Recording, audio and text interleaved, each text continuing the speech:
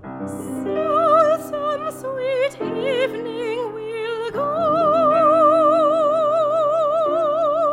we two,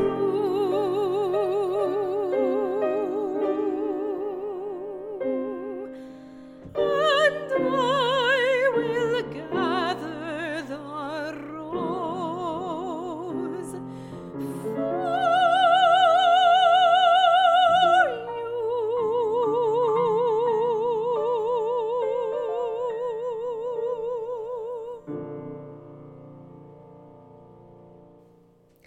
Hello and welcome to the Art Song Podcast. My name is Daniela Teresia and I'm a mezzo-soprano, and I'm joined by my friend and pianist Suzanne Yo for an episode of our Eternal Feminine series. This set of podcasts was inspired by my concert series called The Eternal Feminine, which expresses the feminine perspective through women's words and music. In the past, we've explored themes like love, relationships, motherhood, loss, and one's purpose in life. We've done this by performing pieces either based on female characters or pieces with a female composer or poet. For the Eternal Feminine podcast series, we've decided to focus on female composers and poets in order to bring these women into a modern context. Some of these women are not very well known, and we wanted to recognize them for their works, as well as bring the art song genre to a larger audience. So thank you for joining us for a very unique episode of our Eternal Feminine podcast series. Today, we are actually speaking with a relative of our featured composer, Amiss Calverley. Now, we originally found Miss Calverley as we were researching Canadian women composers whose works were in the public domain. And we were looking through the Canadian Music Libraries, the Canadian Music Centre's library, and we found a number of works by her in their collection. And so we purchased a copy of Cradle Song, which we will be recording for this. So we began to research Miss Calverley, and we found out that she lived most of her life here in Oakville, which is where I live. And so with some further digging, we discovered that she still has relatives in the area. And so today we're very fortunate to be speaking with Miss Calverley's niece, Sybil Rampin, who is herself an artist and teacher and author. She founded the Joshua Creek Heritage Art Center here in Oakville, and you've even been featured in a few documentaries, I think. So welcome, Sybil, to our humble podcast, and we're very grateful and feel very fortunate to be speaking with you today. Maybe to begin with, could you tell us a bit more about Amiss Calverley's family?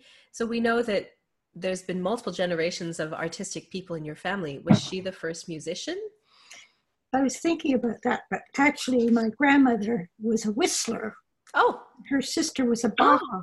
She sang Bach. Oh, Bach, okay. Yeah. Mm-hmm. And her great-grandmother, she was the wife of Osbert Salvin, who was the editor of 65 books on Central America called the Biologia Central America. Right. She was also a pianist. Okay. I discovered that. So the family have been quite musical. Mm-hmm. Sounds like it. And I was very encouraged once I gave a concert, but now I don't play at all. But so it's quite a musical and artistic heritage in the family. And my father loved music; it was very important to him. Mm-hmm. So Amiss actually was very lazy, and my mother, who was the governess, said she would be playing scales, but she was actually reading a book.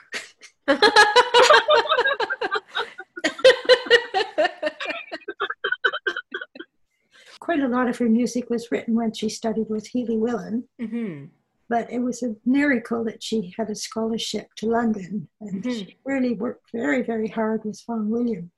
But she had to support herself, and you can't support yourself by being a composer. So that's when she got a job using her art. That was her other thing. She spoke many languages, I think 27. And she was an incredible artist. Her mother was an artist and trained her. And she got a job illustrating a book at the Griffith Institute for Professor Child. And this led into getting an opportunity to go to Egypt. And she replaced a woman who'd had a nervous breakdown because of the isolation. And she was supposed to close up the camp, which was a mile in the desert. But Rockefeller came along and he became very interested in her as a person. And he offered to fund a huge project of copying all the frescoes in this wonderful tomb. Right. In conjunction with the Oriental Institute of Chicago. So that's became her life's work. So she never gave up her music. She had a clavichord made so she could take it into the temple. And it had golden strings. It was small. I used to play. She let me play on it. And it took me away. But she would play in the temple on her clavichord. She has a huge collection of musical instruments, Greek ones, funny ones, flutes, and all kinds of funny things. My aunt had a Brahms, incredible Brahms Steinway composer piano, very special. Yeah. It had a big wide bench so you could sit on. He must have been a fat man, so it was wide bench for Brahms. I used to play on it. It was very beautiful. Wow, cool. That's amazing. Miss Calverley is primarily known for her work in Egyptology, and also she did a lot of humanitarian work, it seems. But how did she view her music? Was she still composing after she did her work in Egypt, or was she solely focused on that?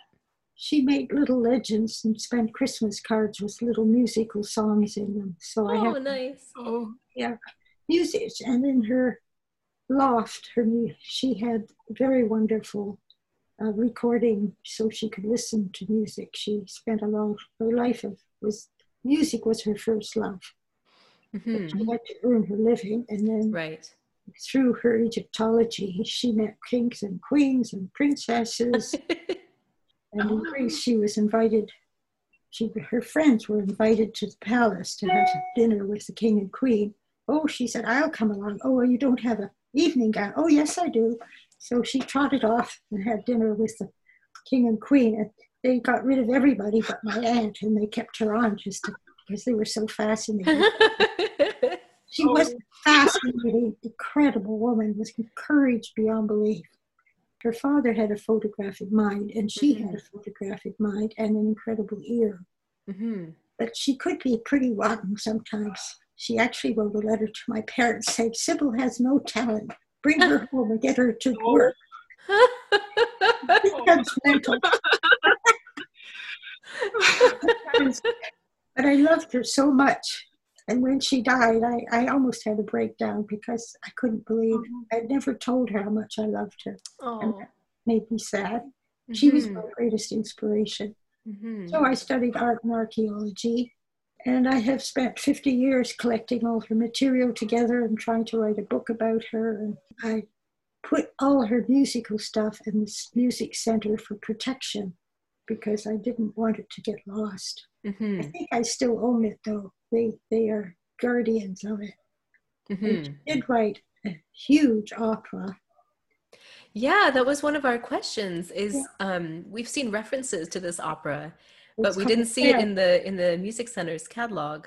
Well, I think it's there because they have it, but it weighed about 50 pounds, and it's called Hell.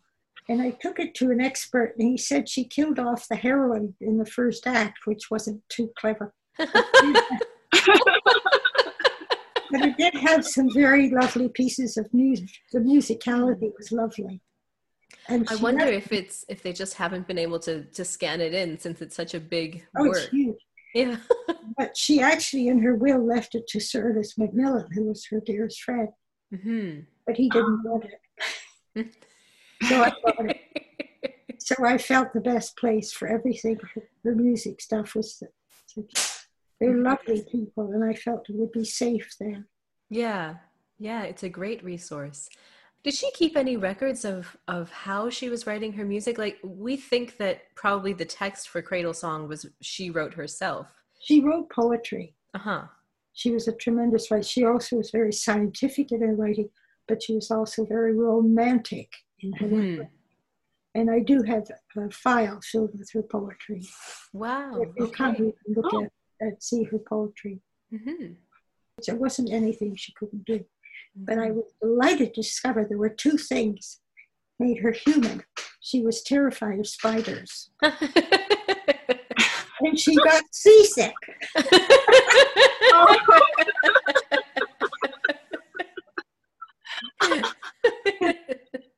She also loved men, and she was engaged 3 times. Oh, wow. And before she was 31, she'd had 19 proposals because she was quite beautiful. But my mother said she was definitely not marriage material. She sounds like a free spirit to me.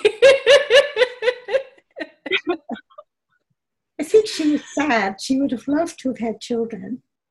But I think she was a person who had to follow her passion, which was music and art and saving the world and folk art and adventure and courage. She was an extraordinary, incredible woman. Mm-hmm. She had a huge influence on me. It sounds like it. And I kind of ended up with her house, even though I have 3 brothers and a sister.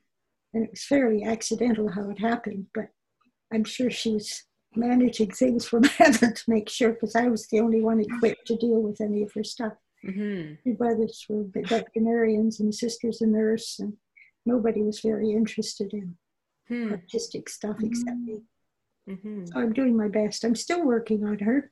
I have 2 women who are working on the files once a week. They still come in slowly, working through drawers of them. Wow. I think I read that there's actually some of her I guess belongings are at the Joshua Creek Center. Is that right? Yeah, they're all here. Yes. Okay. Oh, that's where you are right now, is there? No, I'm in the house. Oh, okay. The actual center is an 1827 barn, and it's a gallery, and it has sort of reception rooms so we can have weddings and things. And upstairs is the library. When I had to sell her house, I took 6 dumpsters of garbage, but I kept all her total collection was transported, including a 1797 Broadwood piano that was by Dr. Griffiths. So and she once had it playable, and Sir Ernest Macmillan and Ira Hess, I think, played on it. It was quite an extraordinary concert. Mm-hmm. We read that she had salons at her house. Do you have any memories of those? She died. I think she died because of a concert. She invited May Muckley, who was a very well-known cellist from England, and she organized that she would have a concert at Appleby and also in her loft, because she laid out, she had 100 chairs so people could sit on like wings of her. And she rolled up all the carpets for the concert, and then she took May Muckley over to Appleby for her concert, and then she fell over with an aneurysm. Oh, goodness. Oh, no. Oh. Yeah, so I was thought, maybe it was the wrong thing to be rolling up carpets. But she was very lucky that she was able to live through what she lived through. Mm-hmm. So she really was an amazing woman. When I had a broken leg, she would put me in front of her clavichord and drawers from her treasure chest to play with. That's such a treat. Mm-hmm. So I have wonderful memories of her. Yeah. Appreciation. Mm-hmm. And I feel very responsible. I feel that she's entrusted me with her collection, which is enormous. Mm-hmm. Mm-hmm. What was it like growing up? Because, for instance, Rockefeller was among her friends, but what was it like growing up in that kind of atmosphere? You know, were you aware of her fame, I guess, when you were young? Well, she disappeared, and my father would get quite worried about her. My mother would shrug her shoulders and say, she's Alice, you can't do a thing about it. She would suddenly arrive with a huge mountain of treasures, including sugarcane sticks, so sugarcane sticks, but incredible things that she gathered. She just as the war started, she drove from Egypt to England, and Princess Babesco gave her a letter of introduction to the Romanians, and she collected 800 pieces of Romanian embroidery, which she gave to the Royal because the war was coming and she knew it would be destroyed. Every frontier, as the war started getting knowledge, she'd whiz through, and she got to England 3 days before the war started. Wow. And all that material is at the ROM, but they've hidden it.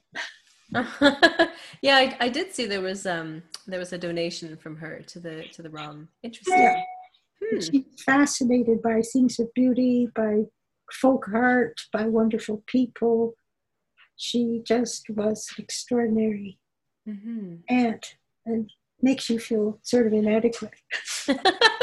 She felt that we were farm children. We were farmed. I was a farm child with bare feet and mud and cows. And so the contrast of being a farm child and also having this amazing aunt, I sort of had two worlds that I existed in. And because I studied art and archaeology because of her. But she was my mentor. And I hope you sing nicely for her. Yes, we'll do our best. It's a lovely little piece, the one that we've chosen. It's just very sweet. You know, the Eternal Feminine concert series that I started was supposed to be women's perspectives on different aspects of our lives. And so obviously lullabies is a huge part of being a woman and mother. And so it just seemed perfect to end our series with. How can our listeners find out more about Ms. Calverley's life and works? You said you're working on a book, hopefully sometime. I hope, I'm 91, but I've been working on it for 50 years. I think you shared a wealth of information. Just, it's nice to hear. We like to share, kind of behind the scenes with our listeners, things that you don't read in the normal biographies. And so this is a very rare treat for us. And so I guess we'll close, and want to thank you so much, Sybil, for sharing your time and your memories with us. And thank you. Yes, and we will send you a link as soon as this is up on Saturday. That's lovely. Thank you so much. Thank you. All right. Thank you. Take care. Bye. Suzanne and I really enjoyed speaking to Sybil Rampin about her aunt, Amice Calverley.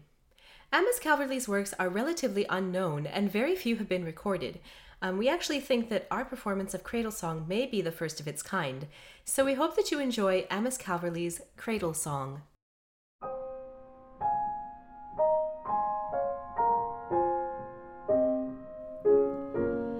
The big round sun has gone to bed, with rosy pillows for his head. Sleep, my little son, too, in your cradle beribboned with blue. The silver stars are shining bright, watching in heaven all night they peep. Hush-a-bye, rock-a-bye, lullaby, sleep. While mother watches you.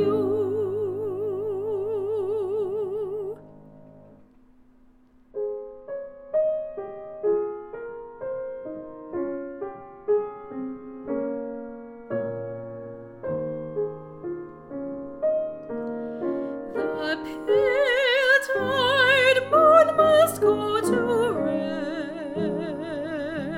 rest when dawn glow climbs the earth's dark crest. Wake, my little son, wake. Your eyes unlock, your dimpled fists shake. The nice clean world is bathed in dew. My baby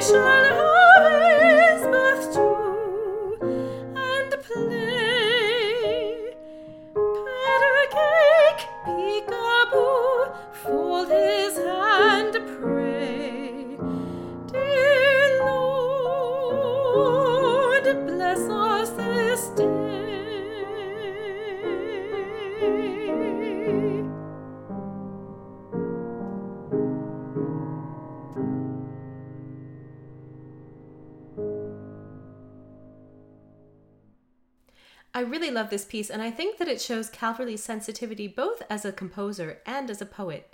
If you'd like to learn more about Amice Calverley, please visit our website, artsong-podcast.com, where you'll find a dedicated page to her under episodes. We've also posted the full video interview with Sybil Rampin on our website, which we hope you will enjoy. If you'd like to hear Suzanne and me performing more works, we are currently planning an online concert for early next year, as well as recording and researching repertoire for future podcast series. Be sure to subscribe to our newsletter, which you can also do on our website, to receive updates from us. And this concludes our Eternal Feminine series here on the Art Song Podcast. I'm Daniela Teresia, and today I spoke with Suzanne Yeoh and Sybil Rampin about Amice Calverley. Thank you for listening.